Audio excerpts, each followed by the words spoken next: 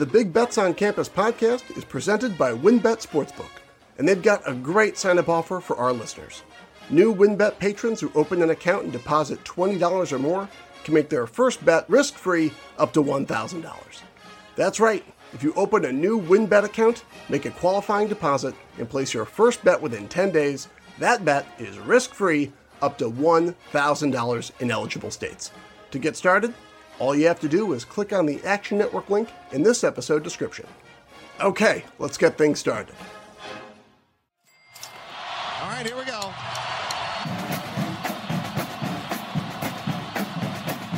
15, 20, 25, 30, 35, 40, 45, 50. And the kick is blocked. The college football world stunned. What the football? Oh my goodness! He stumbled and fumbled. The lateral to the corner of the end zone. Can you believe that? They're not going to keep him off the field tonight. Holy cow! It's not the size of the dog in the fight. It's the size of the fight in the dog.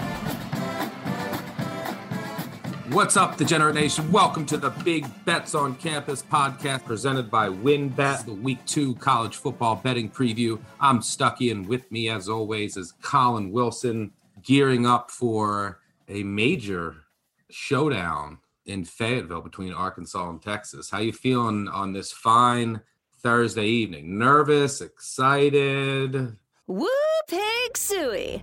Welcome to the Big Bets on Campus, where we're going to spend the next 3 hours covering Hogs and Horns, the old Southwestern Conference rivalry. Richard Nixon going to the game of the century in 1969. Arkansas going down in 2003 with Matt Jones and Cedric Cobbs to blow Texas out of the water in their own house. Down Horns. This rivalry has been going on way before I was born, way before my 88-year-old grandmother was born. This is a huge week in my neck of the woods.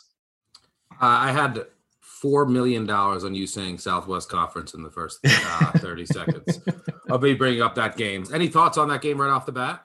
Yeah, I think there's some things going on with the team that might explain some of the, I guess we'll call it rustiness. Sam Pittman wants to call it a rustiness. We'll call it rustiness. I think there are some explanations as to why there were 13 penalties, why the game was, so terrible from an execution standpoint with the Razorbacks, and we'll see if they can resolve that this week.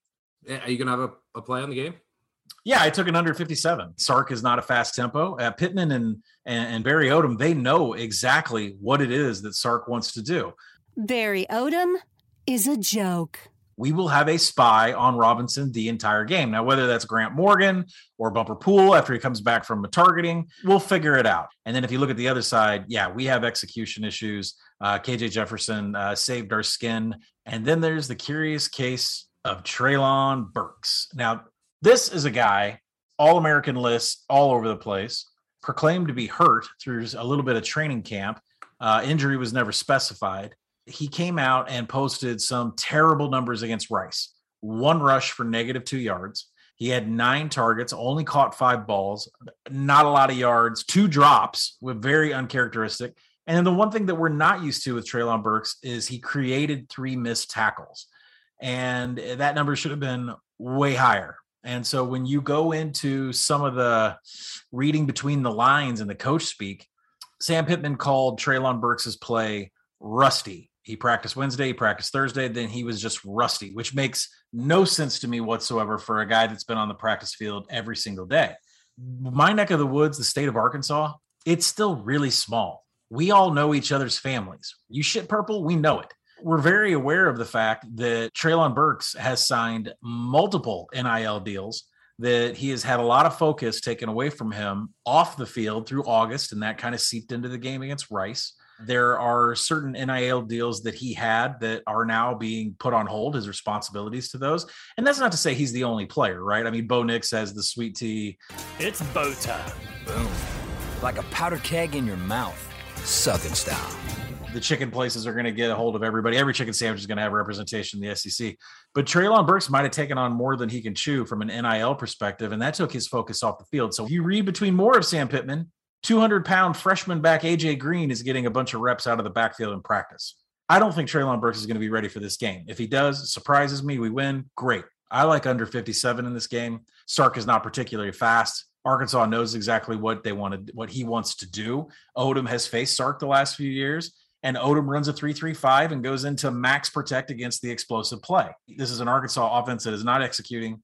Arkansas defense knows exactly what they want to do against Texas. It's an underplay all the way for me. I guess the buy point for Arkansas is 7.5, but you need your eyes on Burks. And remember this too. I said this on the podcast last week. Sam Pittman is pissed with this team because they get off to slow starts. So as much as I have sat here and watched a 3.5 turn into 4.5, turn into 5, turn into 6, turn into 7, as the market hammers this number, I realize in the back of my head that unless you're betting more than $1,000 on the live line, you can absolutely go in and get Arkansas after the first series when they don't score again. Book column, betting Arkansas plus 7.5. So we have a lot to get to today, obviously. We'll talk some FCS. We'll talk the marquee matchups of the weekend. It's not the greatest weekend in college football after last weekend. Week 2, there's kind of a lull, but we bet, so who cares? We just try to find winners. And whenever you think it's going to be a boring weekend, that means, Mercer's going to beat Alabama. We'll talk Tin Horn later. Then we'll get to, some Friday Night Lights, our favorite bets of the weekend, favorite underdog. We got a lot to get to. Let's just hop right into it with our first segment, Look Ahead or Look Away. Hangovers, sleepers, and the dreaded sandwich spot. Is it time to look ahead or look away? So we always like to start by not looking at this week, but next week and seeing which teams are potentially going to get caught looking ahead, whether it's from preparation or mentally, and maybe it leads to them, taking the foot off the gas or pulling their starters a little sooner. We've seen that already happen quite a few times this season. 3 games stick out this weekend. Let's start with the aforementioned Alabama. So Alabama travels to Gainesville next weekend. Well, first, Florida has to visit South Florida. It's the first time that these two teams will ever meet in South Florida. They met, I think, in 2010 or 11 in Gainesville. But South Florida is a 28.5-point home dog. They were embarrassed in their opener against NC State. They lost 45-0. They gave up 300 yards rushing, which is not a good sign when you're about to play Florida, who ran for 400 yards against Florida Atlantic. And it looks like Dan Mullen has completely changed his offense to being, after losing all the weapons in Kyle Trask, to a rush-focused offense. Emory Jones can run. This kid Richardson that came in might be a star at quarterback. He was electric. A lot of Florida fans are calling for him to be quarterback. Sadly, I had to take South Florida here. It's awful. I mean, there's not much to like about the defense. The defensive line is brutal, which is why they can't defend the run. Cade Fortin is awful at quarterback, the UNC highly touted transfer or ex-UNC transfer. But this line is too high on the surface. South Florida, this is pretty much their Super Bowl. A lot of Florida kids. They had a couple extra days to prepare, and Florida has Alabama on deck. So I'm very convinced that Florida's going to win this game. They might go very vanilla in the second half. They're not going to try. They're going to show as little as possible with Alabama coming to town next week. South Florida, a couple extra days of preparation. The number on the surface was just too high. If I can get over 28, throw in this situation, I have to play it. But things are bad at South Florida. I mean, I'll tell you, there's a site out there for USF, the dailystampede.com. There was a post on there. We need to talk about USF Part 3. Actually, no, we don't. And it's a writer, Jamie DeVriend, who basically said, I'm done. I've been writing about South Florida for 11 and a half years. I'm done. I was supposed to go to this game. Instead, I'm going in October to watch the Lightning. I was supposed to go to Dallas. I canceled my credentials. He's done. He's done with South Florida football. A lot of that is to do with they're not going to the Big 12 and they've done nothing about it. And then the program is just a disaster. I think it's legit too. I think he's just done and not writing anymore. He said, I was looking on Google Maps for a Salvation Army box near campus so I could ditch all my gear. But yeah, it's bad, but there's value in the number. It's going to be scary. It's a great situation. I'm riding with the Bulls, sadly. Any thoughts? I am not riding with the Bulls. I mean, I know South Florida was blanked by NC State. They had a standard down success rate of 20% less than the national average. They allowed 7 tackles for loss and had 8.3 yards to go as an average on third down. Now, they did face NC State. That's a good team. So you say we can't take this away. But, I mean, South Florida was horrible last year in this new coaching tenure. And quarterbacks Timmy McClain and Cade Fortin combined for just 14 of 33 passes and 3 interceptions. I don't know if he can get anything out of this offense. And I think what's important, we talked about redemption angles for certain coaching staffs and certain players after a terrible 2020 or, COVID pandemic and everything. And Todd Grantham is one of those coaches, one of those coordinators that needs sort of a redemption year. Florida was one of the worst teams in the nation at stopping third downs. And, Grantham has stated flat out, we are playing more press coverage. We are no longer going to play a soft zone, and we're going to execute that against South Florida. And, when I go and I look at that, I see that Florida cruised last week against FAU up 21-0 going into the fourth quarter. And, Grantham, there's still some things they need to work on for the Gators. Florida Atlantic went 5 of 12 on third downs, where the Gators struggled in recent years. And Florida Atlantic 2+ first downs on 55% of drives. That's well over the national average of 41%. So the Owls were able to move the chains, have success rate. They won some more third down plays than they should have. So, Grantham is hell-bent on shutting down a team. And sadly, that's going to be a South Florida team who can't go back to the Quentin Flowers days and keep their writers to keep writing about them. But you're right about the quarterback. I mean, this Anthony Richardson kid, I knew the reason he didn't get the start is because it was Emory Jones's turn. He's waited forever. And Anthony Richardson kid, when you said he's electric, is a freshman. But what he did on the field at 6'4", 230 pounds, he had just, 7 carries and 160 yards. What's important about that number is that only one of those was scrambles. He had 20 scramble yards and 140 on designed runs. So considering Emory Jones is half the size of what Anthony Richardson is, we could see a flip at quarterback real soon. So, this is a thing where Bama is on deck, but Mullen also has this attitude. You can't get into any Dan Mullen interview where he's talking about dominating the state of Florida, dominating in recruiting. I'm dominating on the field. Hey, Central Florida, you want to keep running your mouth? We'll come and play at your place. You want to do that? No, you don't want to do that. He wants to own the state of Florida. So I'm not getting into the habit of fading Dan Mullen when he's taking on a Florida team, especially against a South Florida team that hasn't scored yet this season, and Grantham, who has an axe to grind because teams just keep converting third down. So, for me, this would be a Florida first half play, if anything. Two other ones that involve MAC teams. I love Maction. We have Buffalo traveling to Nebraska. At WinBet, Nebraska's a 14-point favorite, total 54.5. We also have Ball State traveling to Penn State. Penn State at WinBet's a 22-point favorite. Penn State has Auburn on deck. Nebraska has Oklahoma on deck. I look at both games and I say, look, Nebraska's already lost a game. Penn State had a losing season last year.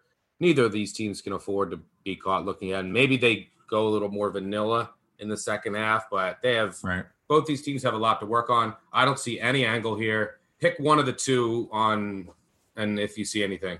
Yeah, I mean, Buffalo plus 14 is the play. It's creeping up there against Nebraska. Nebraska's overlooked this huge OU game. I'm not sure if they're prepping or if they even want to make the trip down, I-29, I-35 to make that game. But the Buffalo box score against Wagner is just impossible to get a read on this new Bulls team.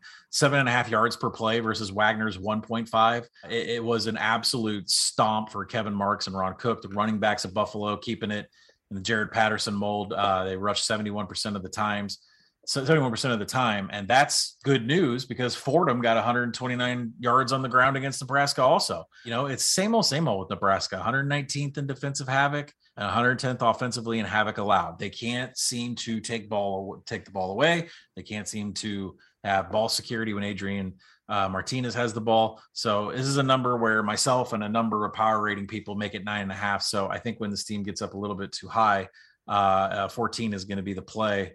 The Penn State one, to be real quick, to be real quick on Ball State. I mean, we know Drew Plitt and his wide receiver there, Justin Hall, they may have more career throws and receptions than I think any other combination in FBS. And this is a really good spot to catch a Penn State defense that, yes, was fantastic against Wisconsin, but they were on the field for like 44 minutes. So, what is the level of intensity and play that Penn State's going to have when you've got overlook to Tank Bigsby next week? You have to look at an over. A first half over, I think, is the best play because Sean Clifford did not really have a great game. Now, Mike Yurcich, if you're looking at tempo and pace, They finished up 7th in plays per minute. Penn State is now a fast up-tempo offense, and we knew that they would be, but the execution by Clifford just isn't there yet. And we know, there's a different player in Sean Clifford between 3 scripted series and then when they kind of call it on the fly. And so I think Mike Yurcich needs a get healthy game for Sean Clifford. I think this is it. But, where is the defense going to be after last week's game and what they got next week? So, and Ball State can sling it, and they're going to sling it all 4 quarters. So I like the first half over in that game. Yeah, the tough thing for me is with these MAC teams, I go back to last week and I played Western Michigan. I'm trying to be cautious with them early on in the season out of conference because the priors that we have last year are so out of whack because they only played other MAC teams. Right. So, and a lot of them only played like 3 or 4 games. Some of them only played 3 or 4 games against some of the worst teams in the country. So from a power ratings perspective and a priors perspective, it's difficult for me to get a grasp on where these teams are. So it's probably a pass for me, even though it is a pretty good situation. Ball State did look awful last week against Western Illinois. So you would think that you're going to get their full focus here, but they might just end up being overmatched in the trenches. That's what Michigan did to Western Michigan. They went big and they were just running at will against them. And then they couldn't do anything to stop Michigan's defensive line. However, that leads me to Toledo plus 17 at Notre Dame. Notre Dame has a game with Purdue on deck. They just finished Florida State. It's a pretty good situational spot here for Toledo for a number of reasons. You look at that Notre Dame defense last week, it was gassed in the fourth quarter and in overtime. Now they only have 5 days to prepare for this game. Meanwhile, Toledo, who played at home in a laugher over Norfolk State, had an extra day and a half of prep and rest. They rested their starters throughout that game. This is, we talk about this as the year of returning experience. Toledo had more returning experience than any team in the country. Notre Dame bottom 10. And you could see some of the problems with Notre Dame last week. Notre Dame's offensive line looked really poor. Last year, they allowed a stuff rate of 14%. Against Florida State, 49%. I mean, they're Kyle Williams averaged 2.6 yards per carry. They couldn't get anything going on the ground. On the other side of the ball, their defensive line, their defensive front 7, which lost a lot, got pushed around a little bit by Florida State. They allowed, overall, they allowed 6 yards per play, over 260 yards on the ground. Toledo can run the ball. Toledo can sling the ball. Is the team that actually has a pretty good offensive and defensive line for a MAC team. So I think that they can compete here. Notre Dame also lost its left tackle to an injury. They lost 2 more linebackers to injury during the game. Toledo brings back everybody. I mean, Carter Bradley's a new starting quarterback, but he started before Gus Bradley's son. They will probably not have Tyson Anderson, which does hurt. Their star safety, he's an NFL prospect, will play at the next level. He's been dealing with a nagging injury, and I don't think he's going to play. He wasn't on the depth chart, so that does hurt. But I think Toledo can compete here. It's a bad spot for Notre Dame. They're still trying to figure out the Marcus Freeman defense.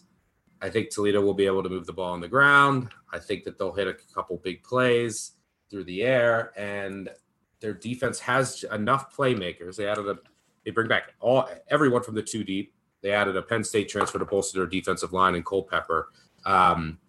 Johnson's a hell of a player up front too. So they have some talent and they can get after the quarterback. So I think that they're going to be able to make enough plays here to hang with Notre Dame. It wouldn't shock me if this game was close. The Notre Dame was 8-0 against MAC teams all time.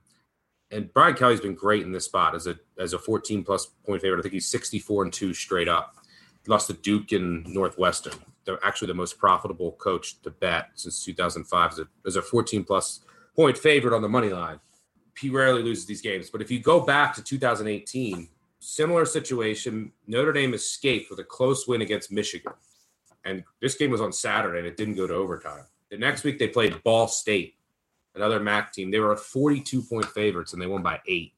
So don't be surprised if Toledo is right there in the fourth quarter. The only thing I'm worried about, I think this line should be closer to 10, and I really like Toledo's roster.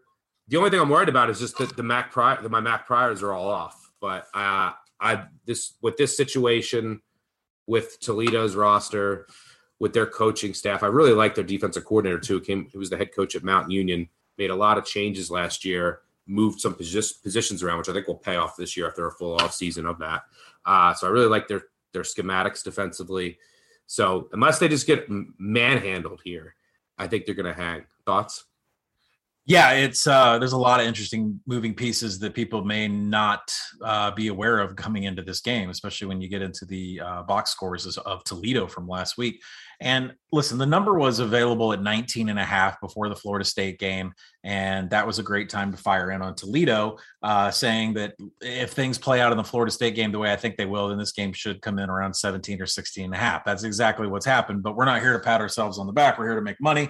And so the buying point on Toledo, I think, is to stop at 16. I agree with you. I make this game a lot lower, but 16 is going to be the last where I would probably take a ticket on Toledo. But there are other betting deliverables that you can get from this game. I mean, you can't take much from Toledo hammering Norfolk State, other than the fact I was shocked that they ran the ball in 70% of snaps. I mean, I think they had 38 rushing attempts, and they didn't play tempo whatsoever. Very un-Toledo-like. They still posted top 20 numbers on both sides of the ball and finishing drives, so that was very Toledo-like. But this DeQuan Finn and Bryant Koback, they just posted gaudy numbers running the ball, receiving the ball, and Finn actually had 5 passes. Finn's their backup quarterback who's dual threat. Yeah. They're going to bring him in for packages really fast, and he looked really good. Carter Bradley's the more traditional passer, coach's son. But yeah, Finn, I think they're going to bring him in, and he's a good change of pace, keep Notre Dame's defense on their toes. I think that they can use him effectively. And I agree, because if you look at what Notre Dame did in that overtime win against FSU, they had no rushing success rate on offense whatsoever. They ranked around 100th in line yards on offense. They were 90. And then we flipped to the defensive side of the ball to tack on to what Finn and Koback are doing for Toledo. This is where things got ugly. Notre Dame got a rank of 90th in tackling. I mean, that doesn't sound like a Marcus Freeman team. They finished 99th in defensive finishing drives. That doesn't sound like a Marcus Freeman defense whatsoever.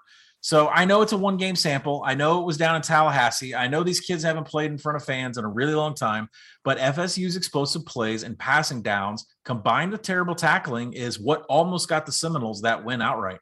Now, weather is going to play a factor here. Winds are blowing 17 miles per hour, angled to the northwest corner of the end zone.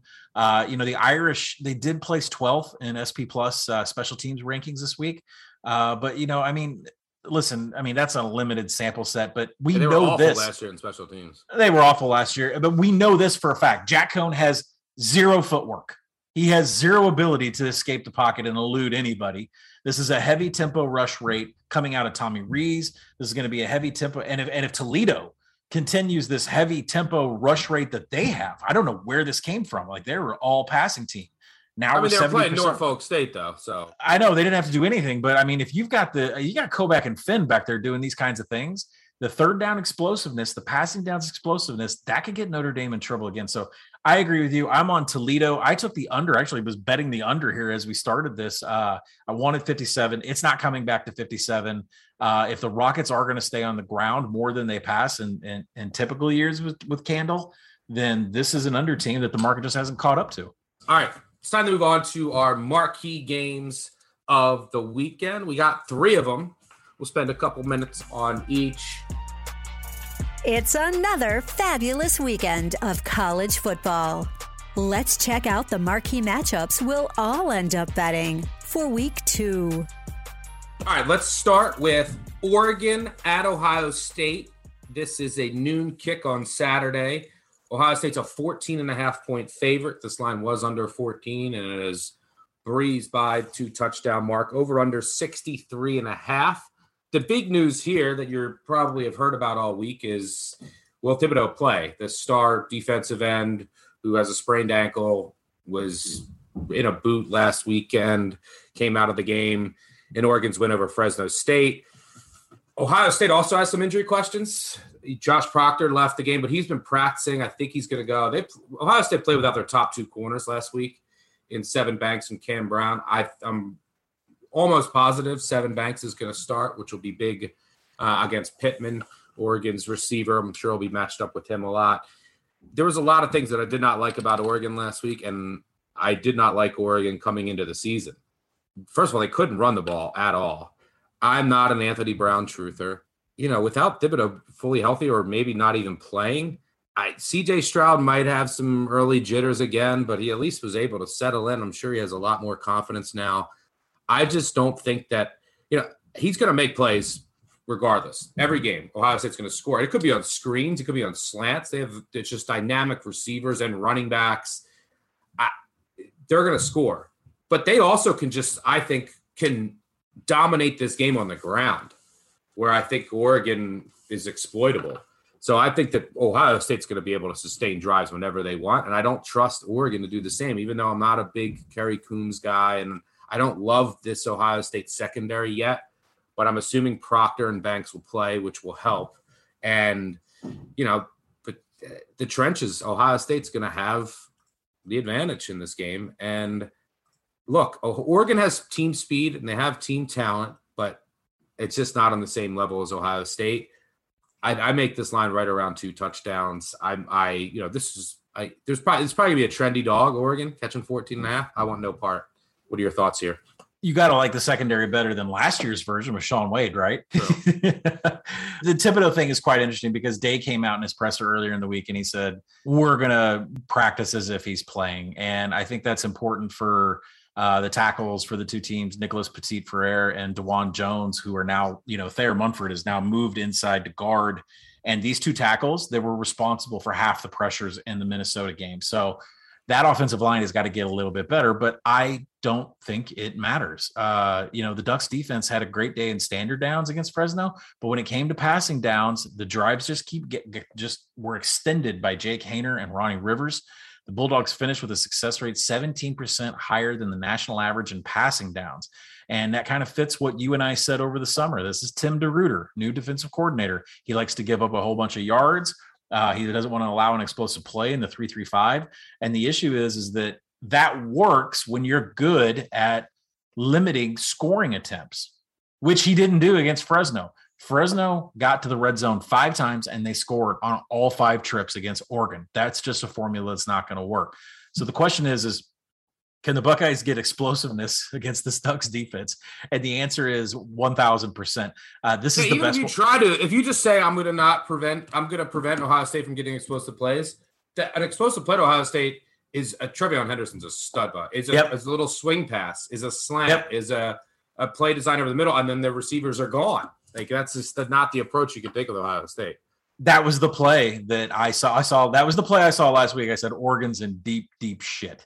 I don't care how fast Kayvon Thibodeau, how healthy he is. I don't care if he's 110%. When you saw Trevion Henderson take that dump pass from CJ Stroud and then go for an explosive touchdown, or you watch Mayan Williams maybe run to the other edge, the edge that has a problem, setting contain, that's a serious, serious issue for this Oregon defense. There's so many weapons on this Ohio State team. I can't see how they don't get theirs. And I will join you on the whole Anthony Brown. I mean, he had one really explosive play, and it was on a 4th and short when he needed it, and he cut a corner and got the touchdown to beat Fresno State. You take that out of there, and it was not a great day. Take that run. That was a 30-yard run. You take that out of there before that, and that won the game. That was the game-winning touchdown at the end. They had 45 carries for 150 yards against Fresno. Right. It's not very Oregon-like. Yeah, I mean, Fresno had 8 tackles for loss, and the Ducks went just 4.5 yards on passing downs. So ask yourself this question. What is the kind of offense that beats Ohio State? Teams that go long verticals, fly routes, slant routes, deep in the passing game. It's not what Anthony Brown is doing. He doesn't have the arm strength to pull that off. I don't think these 3rd and 4th down conversions are gonna happen against this Ohio State defense. I want to take an over 39 Ohio State, and I want to take an under 64 on the full game total. There's a chance for a middle there because I don't see Oregon getting theirs. And you would say, well, why don't you just take the spread? I mean, you never know with this Ohio State defense and the kind of changes that they're making. Buy backdoor probability. Yeah, too. There's backdoor probability. I am more comfortable taking an Ohio State team total over and a full game under, especially at a 9 a.m. Pacific Coast time for Oregon here. Give me some Buckeyes all day to score a ton of points. On the same page there. For our second marquee game, I'm not sure if we're going to agree like we did with Oregon, Ohio State. I'm talking about the Cy-Hawk rivalry. Iowa State, 4.5-point favorites at home against Iowa, over under 46. We've talked ad nauseum about Iowa State's slow starts. Iowa has owned this rivalry. They've won 5 straight, since 2015, I believe. Iowa State looked awful last week. They barely escaped UNI. Iowa continued its dominance. I mean, they won 6 straight last year in dominant fashion, and they blew out Indiana. So I'm taking Iowa plus the points here, right? Nope. I like Iowa State here. I don't know if you like – it seems like everyone loves Iowa. Trendy dog alert. I think they're the ULL this week. But I went back and watched the Iowa State, Northern Iowa highlights in most of the game. Look, they basically did nothing. And they've done this before against Northern Iowa, and they've done this before under Matt Campbell in week 1. But Charlie Kohler, the number one, their tight end, didn't play. But they didn't call – they had one ball they threw down the field. It was a beautiful pass that was completed. But they did nothing. They were just checking it down. Northern Iowa was selling out against the run, and Iowa State said, I don't care. We're not showing anything. We're just being ultra-conservative. I don't necessarily agree with that approach. I mean, they could have lost. And, you already have a veteran team. Everyone already has tape on you. Go out there and get into a rhythm, which they haven't done in the past. But they weren't trying to do anything. The defense was obviously excellent. They shut out another team in the second half. In 3 of their past 6 games, their opponent has not scored in the second half. They've scored a total of 16 points in those 6 games. Pretty impressive. So we know the defense is going to be excellent. But look, I just think they weren't showing anything. And if you look at Iowa last week, who we both liked against Indiana, they had 2 pick sixes. Penix was awful. And we said that Indiana is not a good matchup to take advantage of some of the weaknesses that Iowa has on its roster. Well, Iowa State is. They have a great offensive line. They have a great running back that can take advantage of what I think is a soft underbelly of that Iowa defense. I think that we're getting some value with Iowa State here because of what happened last week, because of what people, know about Iowa State in September, know about this rivalry. Iowa State knows all that too. I actually make the spread. I mean, I'm really high on Iowa State, as a little over a touchdown. I'm waiting. I was waiting for it to get down to 3. What I might do is just throw Iowa State and Ohio State together in a money line parlay because this points are valuable. I will say points are valuable in this game with a total of 45 and 2+ defenses and a rivalry game. But I like Iowa State. I think there's value with the Cyclones, and I think that they finally get this monkey off their back and beat Iowa and get a big win in September. So having said all that, are you coming on the island, the Ames Island with me? Are you also riding with the trendy dog in Iowa? The Ames Island, which is an interesting there is definitely going to be a sea of alcohol at game day. So I don't know where you're going to find an island because a lot of people are going to be swimming in that parking lot after this game. I will be too. So we have that in common. Listen, I think what Stuckey just told everybody is something that you should do as a handicapper. Go down narrative street and then punch holes in it. The narrative is out there in 2 fronts. There's a buy low, sell high for what Iowa State did in the vanilla game against Northern Iowa. And then there's that final score that you see from the Hawkeyes against Indiana, which is kind of beefed up by a Riley Moss pick 6 times 2. And when you go down narrative street, you can understand why this has been all Iowa money. I was a little bit shocked to see that SP Plus had this game as Iowa as a favorite. And for me, this is, really? That's the reason nothing has come across from me on the Action app, is because there are sharps that believe in Iowa, and there are people that follow SP Plus religiously and would bet it no matter what it is. But let me take a trip down narrative street and tell everybody what I see, which is, the biggest issues I see for the Hawkeyes are Spencer Petrus's ability to read a 3-3-5 defense. So if you look back into the history of the games that he's played, he has faced a 3-3-5 defense just once. And that was when half the snaps against Minnesota. They ran other schemes, but half the time they were in 3-3-5, especially in long down and distances. If you look at PFF, that was Spencer Petrus's worst graded game as a passer in the entire 2020 season. He has not seen a 3-3-5 since. The 3-3-5 is designed to disguise coverage, designed to disguise blitz, which Iowa State will do. They run 3-3-5 on 92% of snaps on defense. 20% of the time they send blitz, generally when the offense is showing 11 formation, or they double their blitz rate when the offense shows 2 tight ends. So what did I just say?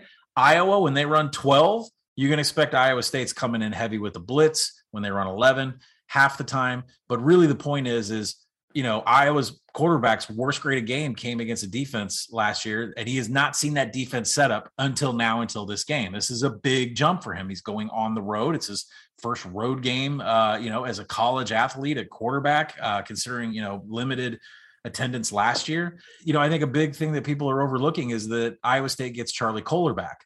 And that's important for what Matt Campbell wants to do. And you look at that score against Northern Iowa and you say, oh my God, Campbell's fucking it up again here in September and Iowa State's going to be out of it. But the truth is that Charlie Kolar wasn't there. And that limited Matt Campbell's ability to call his favorite formations, which are 12 and 13. That means 2 tight end sets or 3 tight end sets. No one loves putting 3 tight ends on the field and mixing up their routes, their pre-snap motion, and confusing the hell out of defenses than Matt Campbell. So the question is the only question I have about Iowa State is Breece Hall, because there was talk about him being a little bit dinged up going into the Northern Iowa game. He still ran the ball, but that explosiveness isn't there. And we don't know why. But if it's still not there against Iowa, they have to still attack the defensive line. If you look at this Iowa defensive line, not only are they weighing around 270, 275 these days, but the numbers that they posted against Indiana weren't that impressive.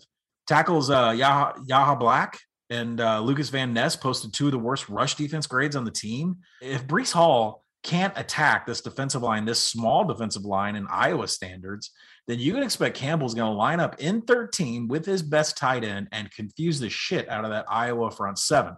So I'm on Iowa State. Now, there should be something said about market entry point, right? Okay, just because I like Iowa State doesn't mean I'm going to go out there and start buying 4.5, 5, 6, whatever is out there.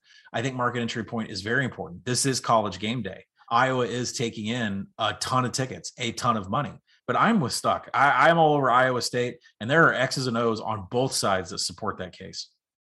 Yeah, it's funny that last week the market was all about fading Iowa when we liked Iowa, and now it's completely flipped, and we're against Iowa here. I finally think this is time. We're starting Brocktober early, people.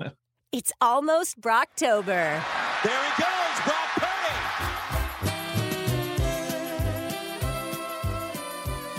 We're starting it in the second week of September. Play that clip back if they lose, and I'll eat my words. And I'm sure we'll have tons of voicemails from folks in Iowa City. And we work with a lot of people that went to Iowa. So I can't wait for that game. Let's get to our last marquee game of the weekend. And look, after last week, I had Western Michigan. We didn't talk about that game. We have to give Bodog Jim a couple minutes. Bodog Jim has it under control. Don't gamble. Don't associate with gamblers. Avoid it like the plague. Let's check in with Bodog Jim. Credit to Bodog Jim and Michigan, but I'm not even going to credit Bodog Jim. I'm going to credit Mike McDonald and the Ravens. The new defensive coordinator from the Ravens. Oh, God, RIP my Ravens. I mean, I wonder if did anyone else tear their ACL while I'm recording this? But Washington will take on Michigan at WinBet. Michigan is a 7-point favorite, over under 48.5. Now, what can we take from last week? Michigan beat up on another directional Michigan school, but they did look better. And the defense, I like the defensive scheme that they were running. They were really disguising a lot of their looks. On offense, they kind of just went really heavy at times and just overpowered a bad Western Michigan defense. But, McNamara made some good throws. They did lose Ronnie Bell, which is big, their top receiver. This on the surface, this number is crazy. It's crazy inflated, but yeah, I don't know what to expect from Washington. And here's why. Jimmy Lake doesn't say anything about injuries. Last week, they had so many guys out that it was insane. Their top 3 receivers are out. And then Jalen Polk, the Texas Tech transfer, got hurt. He's out a couple months. They had a bunch of guys that never caught a pass playing receiver. They have a good tight end. That's who they basically just threw to. But And Dylan Morris, I'm not a fan of Dylan Morris. That's why I was low on Oregon and Washington compared to the rest of the conference. I didn't believe in either Brown or Morris. You might even see them go to Sam Heward. You're seeing a lot of Huskies fans call for Sam Heward, who's the son of former Washington quarterback Damon Heward and nephew of Brock Heward, who we both are starting to like as an announcer. So shout out to Brock. Let me just say, this is the matchup that the Pac-12 was waiting for. And how in the world can you not figure these Huskies out? They've had some other injuries on the defensive side of the ball. They just looked lifeless last week against Montana in a bad loss. And in that game, Montana beat Washington on their 13-7. I mean, it doesn't get worse from that. Worse than that. Dylan Morris was 27 of 46 for 226 yards with no touchdowns and 3 interceptions against an FCS team. Washington ran the ball. Another thing, their senior running back wasn't available either. Washington ran the ball to McGrew. Washington ran the ball 27 times for 65 yards, 2.4 yards per rush. I mean, their defense held up, as you would expect against Montana and Hope. Montana only had 10 first downs. But the offense looked horrific. And I don't know what to expect here, who they're going to throw the ball. They couldn't run the ball. All their receivers are hurt. Are they going to go to the freshmen? When some of the reporters asked Jimmy Lake, he said, Dylan Morris is my starting quarterback. And they said, will we see Heward? He said, Dylan Morris is our starting quarterback. He doesn't say anything. So he just kept repeating himself. So I don't know. I would think that if Morris comes out and throws a pick early, you're going to have to put the kid in. So hard to project what Washington's going to look like on offense. The Michigan defense looked better. How much can you take from that against Western Michigan, who I think does have a good offense? There's going to be wind here as well. It's a Saturday night game. The Washington defense does have some injuries in the front seven, but they have 2 excellent corners, a couple of good linebackers. Jimmy Lake defense, not going to give up a lot of big plays. This feels like it's an under game to me. Throw in the wind as well. Washington, I just don't know what you're going to get from the offense. I mean, and if you get Heward in there, who knows how it's going to go? Maybe he lights it up. Maybe he throws more picks. It can't get worse than what Morris looked like last week. What do you see here? Yeah, are we throwing the towel in on the season already and saying throw Heward in there? Let's just wave the white flag. This Jimmy Lake era is not going very well at all. And, some defensive coordinators were made to stay as coordinators their entire career. So we'll see how this turns out. But listen, I favor a first half under here. Put it in on the Ashen app. Wind is a major factor in this game. And the Washington defense is proven against the pass. I mean, I know they have all the injuries, but what are we going to get out of Michigan here? They graded out 18th in defensive passing success rate and 3rd in defensive finishing drives against Western Michigan. So both defenses are expected to perform here better than both of the offenses. There is no Ronnie Bell in this game. That also supports an under. And they posted a very poor rank in their game in finishing drives against Western Michigan, both on the offensive and defensive side. So we'll see if they can get that turned around. But the tempo is a concern if you're going to go on the over with Michigan at any point. Michigan finished last week 90th in plays per minute, which tells me this whole Josh Gaddis calling plays, I think that's over. I think Josh Gaddis's time as being the play caller and the designer of the offense, that might be done. And then as far as Washington goes, the John Donovan play calling, we kind of said it was elementary in our summer podcast preview. This is too predictable about what you do in standard downs and what you're doing in passing downs. Now we know that there's just no explosiveness on this team. They finished 120th in big play percentage. Big plays being runs over 12 yards, passes over 15 yards. And they finished 89th in finishing drives and 55th in plays per minute. So there's no tempo, there's no explosiveness, and there's no execution when they get in the red zone. So, and that goes for both these teams. So the number mathematically has moved well beyond, for a spread perspective, beyond projections. But some teams, sometimes teams are just bad. And Washington, I think, is that team. It's a one-game sample set against Montana. But, when you come out 119th in special teams SP+, and you have a lot of other things that are hovering around the top 100 mark, and I know it's a one-game sample, but against an FCS team, you should not be posting numbers like this. This is a first-half underplay for me. I'm not sure how Washington contributes to the final score. So yeah, that's it for me. This game is gross.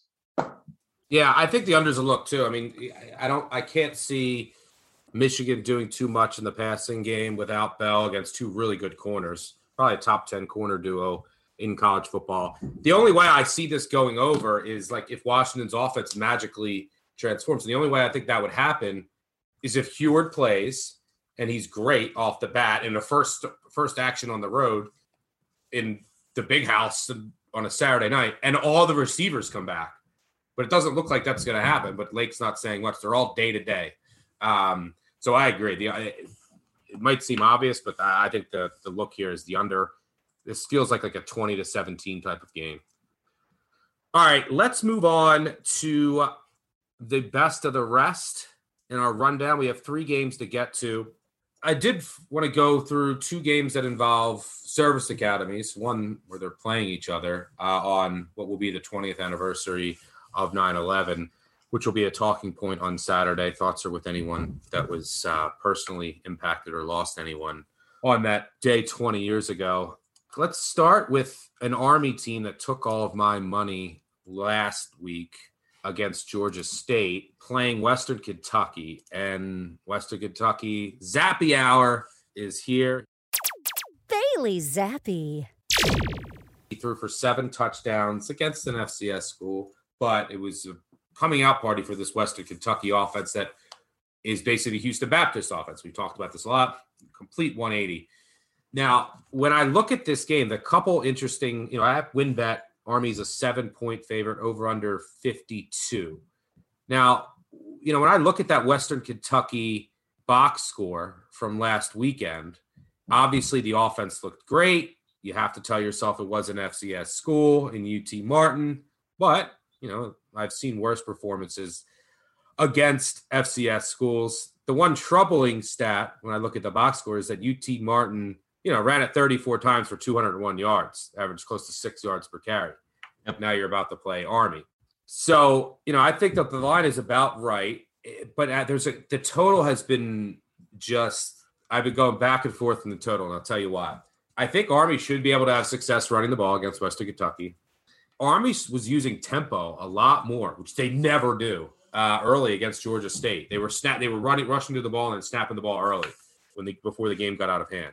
So I'm thinking Army might be using more tempo this year. It didn't show in the final stats because the game got blown out of proportions and they went back to old Army. Tyler, one of their 2 quarterbacks, they have co-starters, is also questionable. He's like the speedy guy, the change of pace, the better runner. Whereas Anderson is the better thrower, can run also and run the triple option, but that's something to keep an eye on. But, Western Kentucky obviously has this spread out offense. Army is a pretty good secondary for Army, but they should have some success throwing the ball in Army. But, playing an Army over is always dangerous because Army could have a 10-minute drive and there's so little room for error when you're going like over 52 in an Army game. And here, these 2 teams played each other in 2019. Western Kentucky won 17-8 at home, held Army to 208 yards of offense. Those are really good Western Kentucky defense. Here's what Tyson Helton, the Western Kentucky head coach, said. He said, you have to Army them back like we did. You have to play ball, control the offense. You have to be able to run the football and eat up the clock. Maybe a boring football game, but that's the formula. Don't have penalties. Don't have turnovers. Have to be able to run the football and hold the football. Helton said, this is from the Western Kentucky Herald, Helton said he wants to establish the run and play at a slower pace this week. Western Kentucky had just 2 drives eclipsed the 3-minute mark against the Skyhawks. Meanwhile, Army dictated the pace of its game, holding the ball for 42 minutes. So I don't know. So Western Kentucky is going to go back to its old offense, and they're just going to run the ball and go slow. So I keep going back and forth because I'm like, Western Kentucky, this new offense, Houston Baptist spread out offense, they're going to score points. Army's going to be able to run the ball.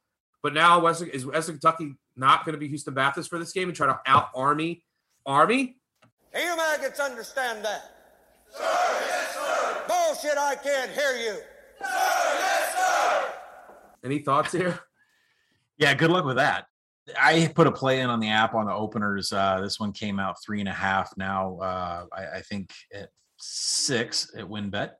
This is a number where you kind of take your projections and throw them out because the handicap on Army is what can you do in the trench? And you're right. The Tennessee Martin rushing numbers against Western Kentucky scare the hell out of me for, both you and I love Western Kentucky so much, and Bailey Zappi, and we think that they can win the conference. And Tyson Helton, I think, made a statement that the team's going to go 12-0 this year, but this is a challenge. Out of the rushing attempts, 33 rushing attempts that Tennessee Martin had, 5 were stuffed. 5. That's a 15% stuff rate. That is way less than national average. Tennessee Martin was able to run at will against this Western Kentucky defense. So that is certainly a point of interest because, like Stuck says, if Army wants to, if they have a 3-point lead or a 4-point lead, they will go as slow as possible and they will stay on schedule. Now, remember, with Army, that means you go on every 4th and 1. You go on every 4th and 2. It doesn't matter where you're at. Western Kentucky's defense is not currently set up to stop the run. Now, if they want to try to play Army ball with an offense that comes in from Houston Baptist that is used to throwing for 600 yards a game, and they had possessions in the first quarter against Tennessee Martin, I don't think they lasted longer than 40 seconds. I've never seen a team move so fast. I mean, it slowed down in the second half, but that first half tempo was lightning quick. And, it really showed in the results too. I mean, Western Kentucky was fantastic in finishing drives. I think they averaged 5.5 points every time they crossed the 40-yard line. There's teams that play really bad FCS teams every week. Zappi, his efficiency rating, the highest of any FBS quarterback in any game since 2016, Baker Mayfield. Did it in a game against, I think, Texas Tech. Probably Cliff Kingsbury there. Cliff Kingsbury defense. Cliff Kingsbury. So, yeah, he was obviously dominant. But go ahead. My issue is that Western Kentucky played 45 downs in standard downs and it's only 16 downs in passing downs. They were on schedule the entire night. So I'm not sure they know what it is to be 3rd and 8. They averaged 18.3 yards in passing downs. And I'm not, look at what Army's secondary did. They shut Georgia State down. They forced turnovers and immediately had field position, at the 20-yard line. It was a typical Army performance that, just drains the life out of you if you have a ticket on the other side. I go back to what the handicap on Army is. They'll choke you out with a 3-point lead. And if you can't defend the run, they're just going to pound the A gap all day. Western Kentucky can't defend the run. So while Tyson Helton has a brand new offensive coordinator and a brand new quarterback and a whole new scheme on the offensive side of the ball, to change everything up and say you want to out Army at Army, I'm not a believer. Now, the number is worth talking about because, again, we're at entry point. We're at open, where it closes. I suspect this number will close around 6.5. If Tyson Helton and Western Kentucky are successful at all at keeping this game close and out Armying Army, you're going to want to get that Western Kentucky 6.5 or 7 if it goes to overtime. I can say that if it gets over 7 live, I probably will play back on the 3.5. If you're one of the ones on the Action app that took one of these openers with Army, there's going to be a window here to play back. But right now, I'm comfortably sticking with Army. If you can't defend the run, especially against an FCS team, then I don't see why I would back you with my money. I couldn't agree more. All right, let's move on to the other game involving 2 service academies. That's Navy hosting Air Force.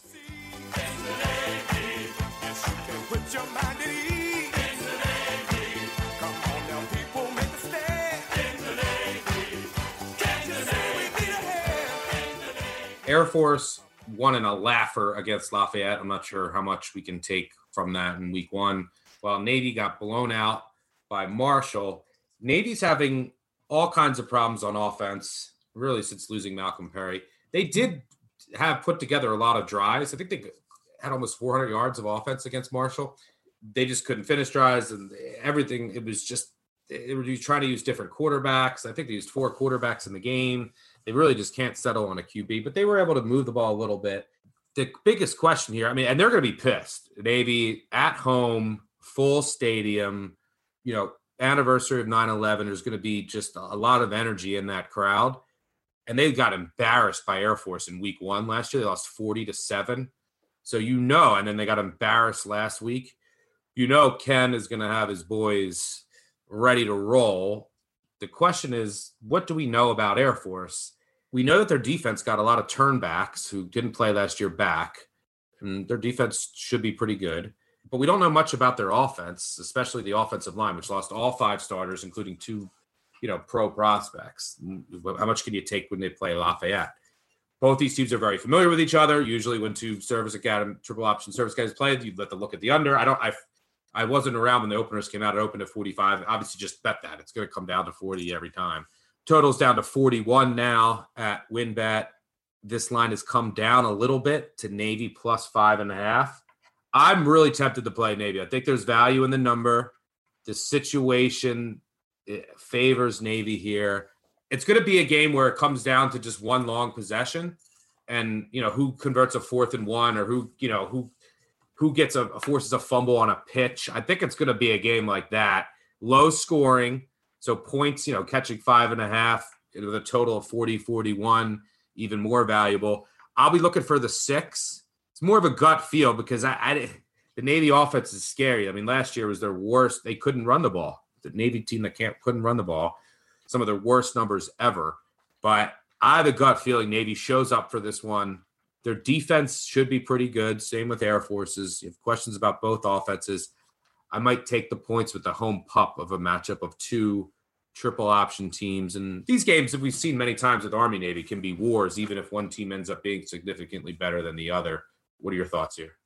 Navy comes out against BYU in the opener in the pandemic 2020 season. They get blown out 55-3. Turns out they were tackling tires, pillow cushions, not sure what the hell they were doing in preseason camp.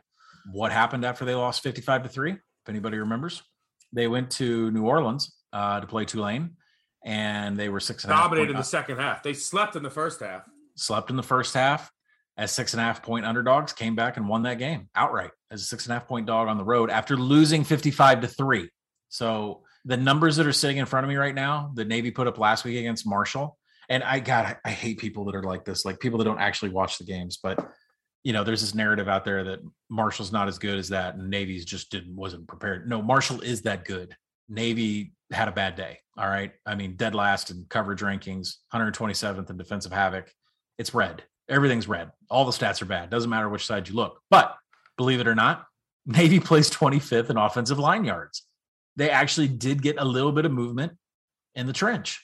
Now, they didn't sustain drives, and they didn't do much from that angle, but they did get movement there with the trench and get the ball and keep the ball on schedule and first and second down. And you won't have to worry about coverage against Air Force. You don't have to. Yeah. I mean, you throw out the coverage stuff. You really look at the fact that like Navy ran the ball 82%. Air Force last week against Lafayette ran 93%. So you can see why the total is like falling. Like it wouldn't be a shock to see this be 10-7, 13-7, something like that. And, in that same breath, you hear Stuck say, I'm tempted to take Navy into points. Well, with the way this total is falling, that side gets more and more valuable the more that this falls. So I'm with you in the fact that, yes, Navy can bounce back. And I do see that their line yards put them. I know it's a 1-game sample, guys. Well, in a month, these numbers will mean something. But when Navy gets blown out by Marshall, but they're still able to post 25th in line yards offensively, that means they might be able to move the ball here. Yeah, I mean, I make it -4. SP Plus has this at -5.5. I think as we like 3. Yeah. I mean, as we record and it sits at 6 at WynnBET, I would not be surprised at all if this thing closes 5, maybe sub 4. 5. Yeah. 4. So that's my guess. Yeah. All right, let's move on to our last of the rundown games, and that's the Holy War. Utah going for its 10th straight victory in the Holy War. Although these games are, go look at the history of these games. They always are close. I mean, here are some of Utah's wins in that 9-game win streak: 17-16, 24-21, 20-13, 35-28, 20-19, 19-13, 35-27. The last time they didn't play last year, was in 2019. Utah did blow them out 30-12. That's at WynnBET. Utah's a 7-point favorite. This game is, I think it's at 9:30 or 10:30 Eastern. I really want to take Utah here. I think that BYU, from what I've seen, watching some of that Arizona game, looking at some of the advanced stats, knowing some of the injuries, their top receiver, Romney's going to be out. They do get the Nakua brothers, a transfer from Utah and Washington, should be able to go at receiver. 2 talented wide receiver transfers. Their linebacker should be back. Their corner, I think, probably still out after going unconscious on Saturday. Kicker is iffy. They have a really good kicker, too. BYU, look at the box score against Arizona. They lost the box score in that game. Uh-huh. Arizona was the better team statistically, and you could say BYU wasn't showing much, but they were getting pressured the entire game against Arizona. I think that this sets up, outside of we've lost 9 roads at home. It should be an electric atmosphere. Utah's bigger, stronger, faster, more talented. At BYU, I'm sure is going to drop 8 a lot on defense, and I think Utah can just maul them up front and run down. The Brewer can use his legs. They can hand it off, and they can control the line of scrimmage. On the other side, they should be able to get pressure. They have some of the best linebackers and defensive linemen in all of college football. I think it could be a long day for Jaren Hall. I'm leaning Utah laying the 7. Thoughts? Yeah, I mean, if I had to lay it, that's the side I would lay. This is a game that I power rate at 11. So Utah would definitely be the side, but I'm probably going to veer off and take an over in this game. Utah has the ability to have an explosive offense and big play percentage. Like I said, big play is rushes over 12 yards, passes over 15 yards, almost everything Utah did. And I understand the competition from week 1, but they have the ability to be one of the most explosive offenses west of the Mississippi River. And that is something that BYU is going to have to deal with from a defensive perspective. But both of these teams were excellent in finishing drives. Once the offenses crossed the 40-yard line in week 1, they were able to get points up on the board. Stuck makes a good point about Arizona. I mean, that was really good on Arizona. I think Arizona is a play-on team, and a good call by our own Brett McMurphy. I think he was calling Arizona well before we even got around to week 1. But I think what's interesting is BYU wasn't ready for that because the tempo was insane. Keep that in the back of your hat that Arizona's tempo was like 21 seconds per play. That shocked me a little bit, which is why I'm on an over with San Diego State as I watch it continue to fall off the opener 48. No, I can't believe I did it again, man. So anyways, I did it again. I like the over in this game. I might come in and bet the San Diego State over if it hits 44.5 because I know that it'll end 45. I'll have to hit it again. Utah has the ability to have explosive plays. BYU's defense not expected to be able to contain that. That's why I do favor Utah on the side. Power rated at 11. It's a total that I make at 54. The number does look like it's going. I probably should hit it here as we're talking because 49 has turned into 49.5 in a few places. These teams are executing past the 40-yard line, and I think that bodes well for more points than usual in this kind of series. All right, let's move on to some FCS or no. There's quite a few FCS matchups this weekend. Let's hit on 1 or 2 of them.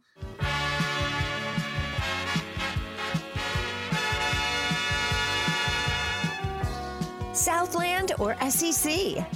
Big Sky or Big Ten?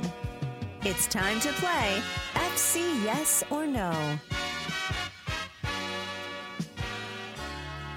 I'll start. I'll mention 2 games.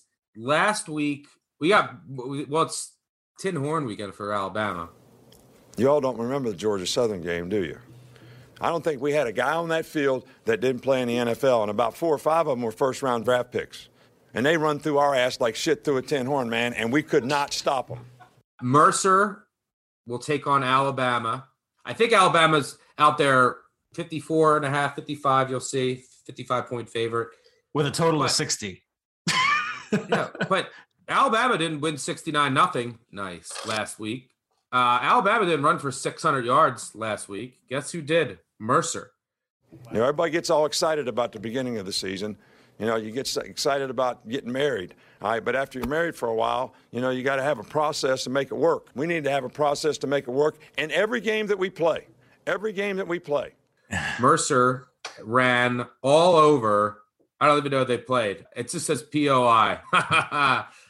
Let's see. Mercer. I don't even know they played. Who is this school? Oh, Point University. They beat Point University. That's right. Point University, 69-0. Point's a miserable program. They've won 12 total games since 2015. Mercer runs like a funky offense. They have it's like a spread wing, and they have a scat back, and they have motion all over the place, and then they try to with sweeps and jet sweeps, and they try to trick you and go over top. I think they might be able to put a drive or 2 together and get to 13 or 14 late in the second half when the starters. I mean, Bama has Florida on deck. Is the team total going to be 6? Don't ask.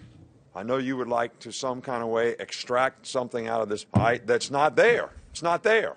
I mean, you can get $300 down on these, but I'm gonna bet the Mercer team total over. Let's go more Alabama pain. The other game that I'm thinking about betting is Indiana, which is like a 32.5 point favorite.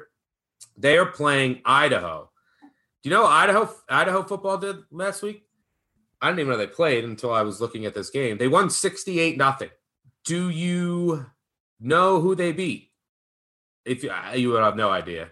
They beat Simon Fraser 68-0. Simon Fraser is a Canadian football team that was practicing and plays Canadian football rules and has never played college football rules. That's who played Iowa last week. Oh my God. And Idaho won. I didn't see the score anywhere until I looked it up. But yeah, the Vandals, who used to be FBS team. Petrino's still there, so, right? Yeah, Petrino is still there. He has a quarterback competition. I was reading all about the Vandals. Yeah, they have a quarterback competition. One of these guys, Michael Beaudry, he used to play on an FBS team. God, who did he play for? UConn, 2019. He was the quarterback. That's who Idaho's rolling with. But this is a take out your frustration Indiana game. This is kind of like Nebraska. After Nebraska lost to Illinois, I would lay it. Idaho is miserable. Don't be fooled by the Simon Fraser score. Anything you want to mention in FCS? Quick, I think I'm going to be on Georgia Tech. Insert laughing here. Listen, embarrassing loss for Georgia Tech against Northern Illinois. Things are going downhill for the Jeff Collins era. We just said it the other day when we did the recap. And now they're running into a Kennesaw State team that if a lot of people look at the service on this and say, oh my God, it's a Kennesaw State team that runs the triple option by Brian Bohannon, the coach that used to be tied to Paul Johnson's staff at Georgia Southern, Navy, and you guessed it, he coached at Georgia Tech. And I bet Bohannon for Kennesaw State really wants to get some revenge here. And this should be a great spot for the Owls to go in and shake things up in Midtown Atlanta and head on down to Dan Tannis at the Bloody Mary Bar. And no. So, I mean, there are things happening with Kennesaw right now that are really not good. Practice-wise, things are going bad. Last week they played an NAIA school, Reinhardt. They struggled. NAIA Reinhardt has 24 scholarships, and they came within 10 points of beating Kennesaw State. Kept up with them the whole game. Bohannon mentioned that they have a ton of struggles on offense. This is like the practice report from like today. Ton of struggles on offense. We're still missing assignments. We have 20 players that didn't play against Reinhardt last week, and they're not going to play against Georgia Tech. Listen, this is not the Kennesaw State that we are used to, competing in the FCS playoffs, running the triple and confusing the shit out of people. This is a team that struggled with NAIA. I can't even believe we're allowed, teams in FCS are allowed to play teams at that level. So the number is floating around 17.5. It's already been moved on down. I don't think people are really looking between the lines on Kennesaw State here. This may be the stock dip on Georgia Tech where you can buy. And Jeff Sims is going to play. He is healthy enough to play in this game. I'm not going to sit here and try to tell everybody that it's pretty and that we should enjoy this, but there is a dip in the stock that is the Yellow Jackets, and Kennesaw State is struggling to beat NAIA schools. So Georgia Tech, we'll see where the number lands. Is this in a weird way, Jeff Collins going for revenge against the Owls? No more owl gifts, only owls fading. But yeah, I don't disagree from what you read, and I saw that score with Kennesaw State. I didn't realize exactly what was going on. Do you know who's running scout team quarterback for Georgia Tech this week? Their defensive coordinator. So their defensive coordinator, Andrew Thacker, he was actually on Bohannon's staff in 2016. And so Thacker told the media in Atlanta this week, he said, I know exactly how Bohannon is going to coach his quarterback and how he's going to coach that offense with the triple option. So yes, he's not taking any hits, but the defensive coordinator is running scout team quarterback this week for Georgia Tech. They're pretty serious about getting this win here. By the way, I keep in the back of my head all week. I'm like, oh my God, I keep getting shocked. Oh my God, I bet USF. I hadn't thought about it again about South Florida against Florida. I am not looking forward to watching that game, but if you're sweating with me, I'll be tweeting, trying to tweet through it. All right. Before we get out of here, here's a quick word from our friends at WynnBET, who have a great sign-up offer for our listeners. New WynnBET patrons who open an account in Indiana, New Jersey, Tennessee, Colorado, and Michigan and deposit $20 or more can make their first bet risk-free up to $1,000. $1,000. It's probably more than Zaxby's is paying JT Daniels, who may not play this weekend.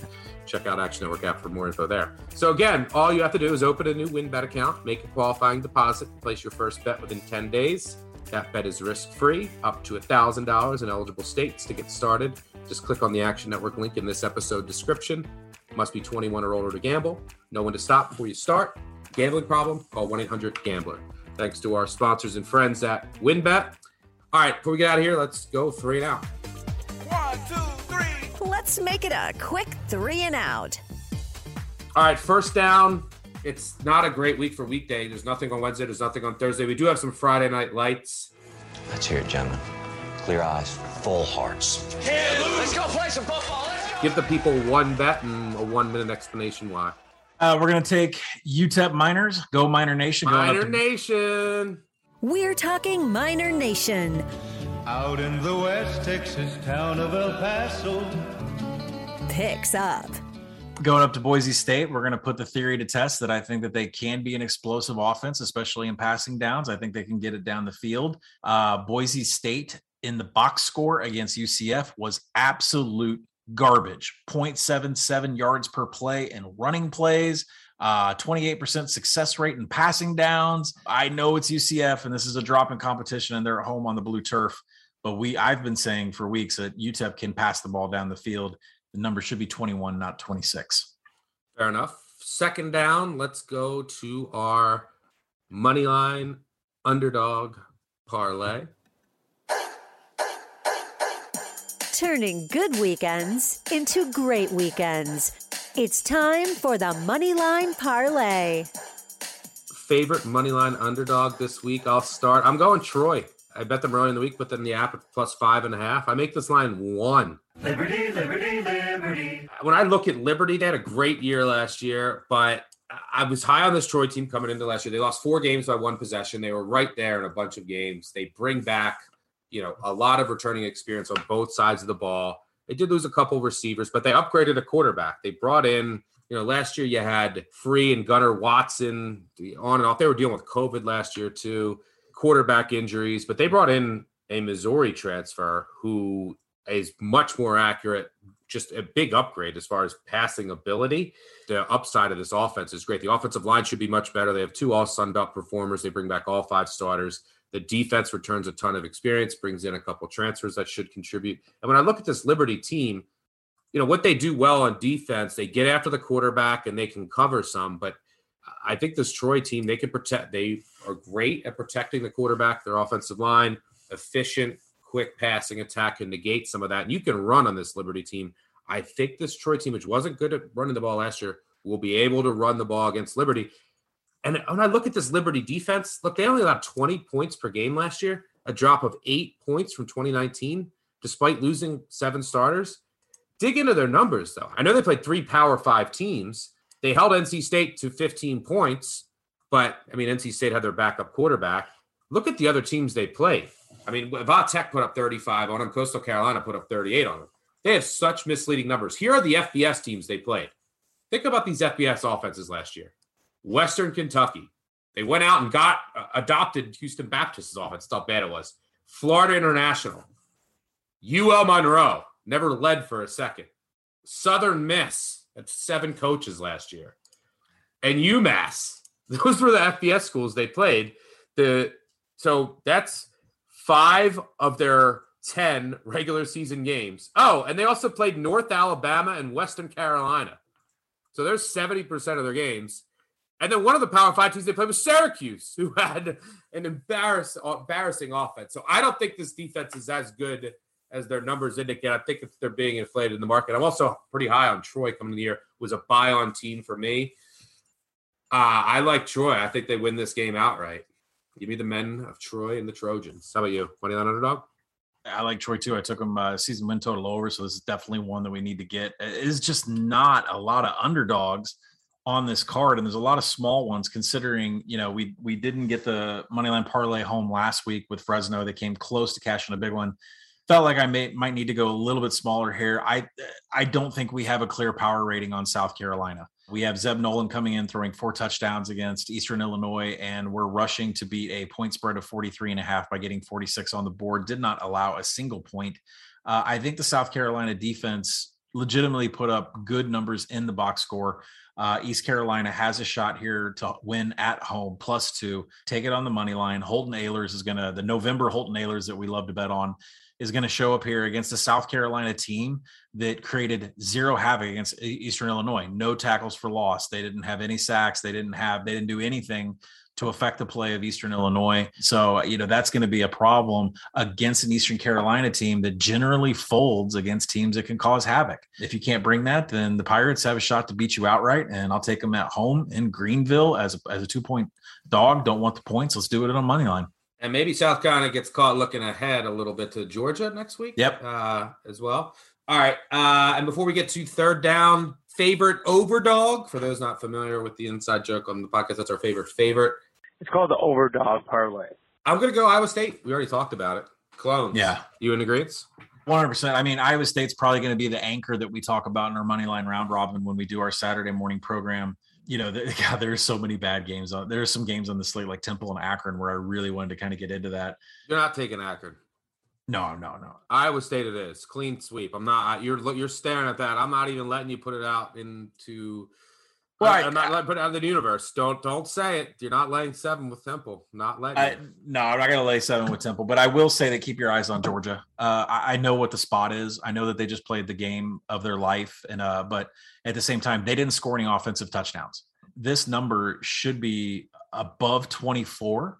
The opener of 28 I thought was pretty bad. I played it on the Action app. So my favorite overdog, even if JT Daniels isn't there, Stetson Bennett has plenty of experience. And we haven't identified, who the 4 to 6 players are that have COVID. But assuming the offensive line is there, assuming those running backs are there, UAB is a team that has folded against Power 5 teams against the spread. Tennessee and Texas A&M come to mind. There's a couple others, like without looking at the schedule from previous years. Bill Clark does not cover big spreads against Power 5 schools. He dominates G5 schools against the spread, but this isn't that spot. And I think you're going to get value. The more this bad news comes out about if JT Daniels doesn't play, that's going to affect the spread. But they have an experienced quarterback. I think my favorite overdog is going to be Georgia. The spot, after the game against Clemson, remember, they didn't score an offensive touchdown. They got to get off the schneid here and get some points on the board, and they can definitely do that with their backfield, and they don't even need to throw it deep to do that against UAB. So give me Georgia as my favorite overdog. That under is calling my name. I know it's probably a square look, but those UAB doesn't cover against these Power 5 schools, and the games always go over. It's like they're like 34-7. All right, before we get out of here, third down, our favorite bet of the weekend. I'm going to go with a team in your backyard, Tulsa Golden Hurricane. First half +7 against Oklahoma State. Couple things to keep in mind here. Tulsa, obviously, embarrassing loss last week against UC Davis. They lost to this Oklahoma State team last year 16-7. They actually were leading 7-3 in the fourth quarter of that game. Tulsa's, so they're out for some revenge here against Big Brother in their state. They're coming off a loss against an FCS team last week. Now, they had a bunch of guys suspended who are all going to be back this week. I expect them to come out with their hair on fire. Meanwhile, Oklahoma State, just a disastrous game last week against Missouri State. Now, Spencer Sanders didn't play. I expect him to play, but he might not. If he doesn't, great. The offensive line, which lost Tevin Jenkins to the NFL, was horrendous. They couldn't get anything going on the ground against Missouri State, who almost beat them. So I have major questions about this Oklahoma State offense. And on the other side of the ball, look, they lost their star defensive end forward for the year. Trey Sterling, one of the best safeties in the country, won't play in the first half. Another reason for betting the first half here because of a targeting call. So I think Tulsa really comes out here and battles. I think the line is a little too high. The uncertainty of Spencer Sanders, who hasn't been practicing on the COVID list, only adds to my confidence here. But I think you get a max effort from Tulsa. I love the spot. I love the situation. I have lots of questions about this Oklahoma State offensive line in particular. I think Tulsa can have a lot of success there. They get all their suspended guys back. I think this line is a little inflated. I'll take the first half thinking that Tulsa really comes out with their hair on fire here after what happened last week. Doesn't hurt that Oklahoma State won't have one of its best defenders in the first half as well. So give me Tulsa +7 first half. What do you got? Favorite bet? Yeah, favorite bet. Let's stick with the biggest game of the day. It's going to be Oregon, Ohio State. We're going to take under 64. Wakey, eggs and bakey for Oregon playing at a 9 a.m. Pacific Coast time. They do not have the explosiveness to hang with this Ohio State team whatsoever. Ohio State has the ability to push the ball on the ground against this Oregon defense, who is not a good rush defense whatsoever. They specialize in passing downs and getting pressure from the edge. I do like Ohio State to win this game. I expect them to cover. There will be a backdoor opportunity, but it should be low scoring because once Ryan Day has a 21 to 28 point lead, this is not an Oregon defense that is built to stop the rush. Ohio State can essentially sit on the ball. So give me the under 64 in Columbus in a game where I expect Ohio State to absolutely come out, explosive plays, get everybody's attention, and then just shut down this Oregon offense, which is not built to go 4 verticals and attack this Ohio State defense, which is the only way to beat the Buckeyes. I like it. Make sure that you check out all of our stuff on actionnetwork.com and the Action Network app. Also, our live show, we gave out nothing but winners last week. Hopefully we can do it again this week, except me trying to give out Miami. I'll eat my crow on Saturday morning on the Big Bets on Campus live show at 10 a.m. Check us out, Brett McMurphy. Thanks as always to Colin. Thank you for listening. Subscribe, unsubscribe. Leave a review, tell a friend, tell an enemy. Big Bets on Campus podcast, wherever you listen to your podcast. We'll do our recap show. It'll be out on Monday morning. It was out Tuesday this week. They'll always be out Mondays moving forward. We'll recap the weekend. We'll talk about any weekday college football. We'll play your voicemails. Don't forget about the voicemails. 959 Bad Beats. 959 Bad Beats. I'll tweet it out all weekend. Make sure you call. But we'll be back on Monday. We'll also do some giveaways, so make sure you leave some reviews on the app. We got some good ones over the past week, so appreciate that. Thank you for listening. Let's have a big weekend and keep it rolling. We'll catch y'all later. Cheers. Peace out.